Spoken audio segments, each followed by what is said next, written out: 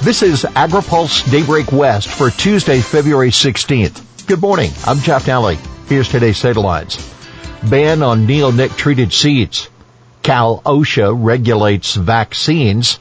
Hazard pay passes and farm wages up 6%.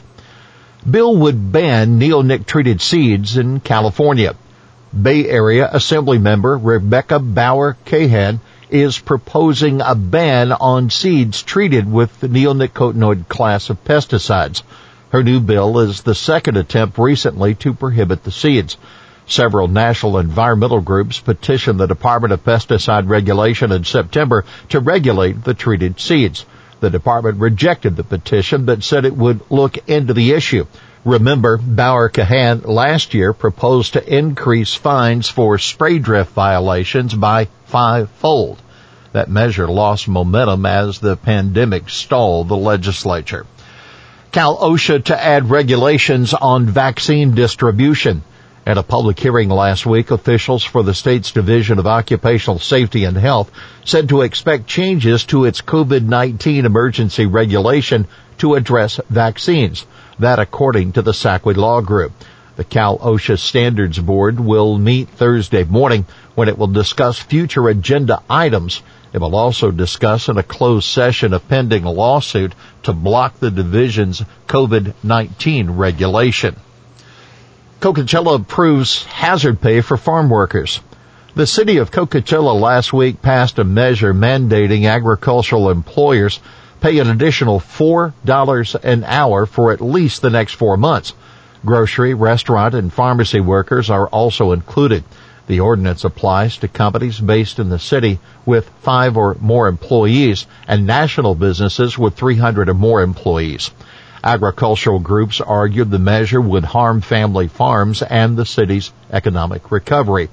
Labor is by far the highest cost for California family farms, said Western Grower CEO Dave Puglia in a letter urging city council members not to approve the measure. There will be unintended consequences, the most likely being a dramatic decline in production.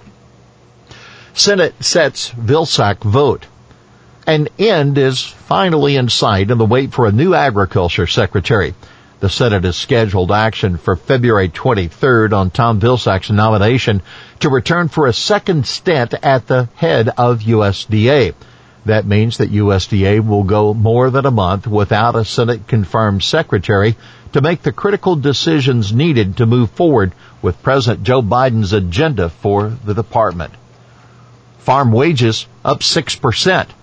The USDA survey that will be used to set the 2021 minimum wage rates for the H-2A program shows farm worker pay rose 6% last year on average. As usual, there is considerable variation in wage increases from region to region. For example, wage hikes were lower than the national average in Florida and across the Southeast. But increases were significantly higher than the national average in many states, including Iowa, Missouri, Oklahoma, Texas, and much of the West. In California, the average wage rose more than 9%, from $16.15 an hour in 2019 to $17.64 in 2020. The survey is normally released in November, but it was delayed this year. The Trump administration initially killed the survey, only to be ordered by a judge to reinstate it. Baldwin takes reins on Ag Appropes. The Senate Ag Appropriations Subcommittee, which writes annual budgets for USDA and FDA, is under new leadership. Wisconsin Democrat Tammy Baldwin is taking over as chairwoman. John Hoeven, the North Dakota Republican, will be the subcommittee's ranking Republican. 2 other Democrats joining the subcommittee are Brian Schatz of Hawaii and Martin Heinrich of New Mexico. There is one new Republican, that Indiana's Mike Braun.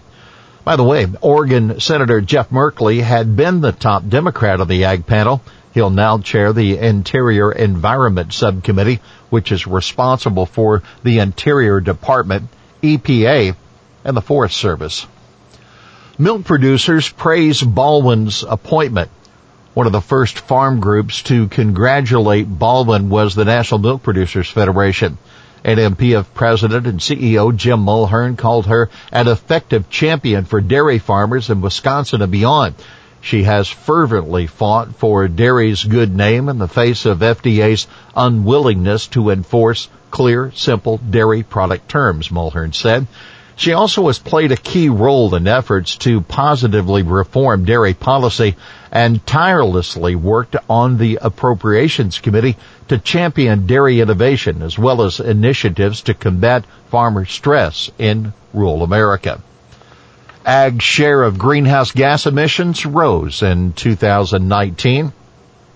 The share of agriculture's greenhouse gas emissions in the U.S. increased about 9.6% in 2019 from 9.3% in 2018.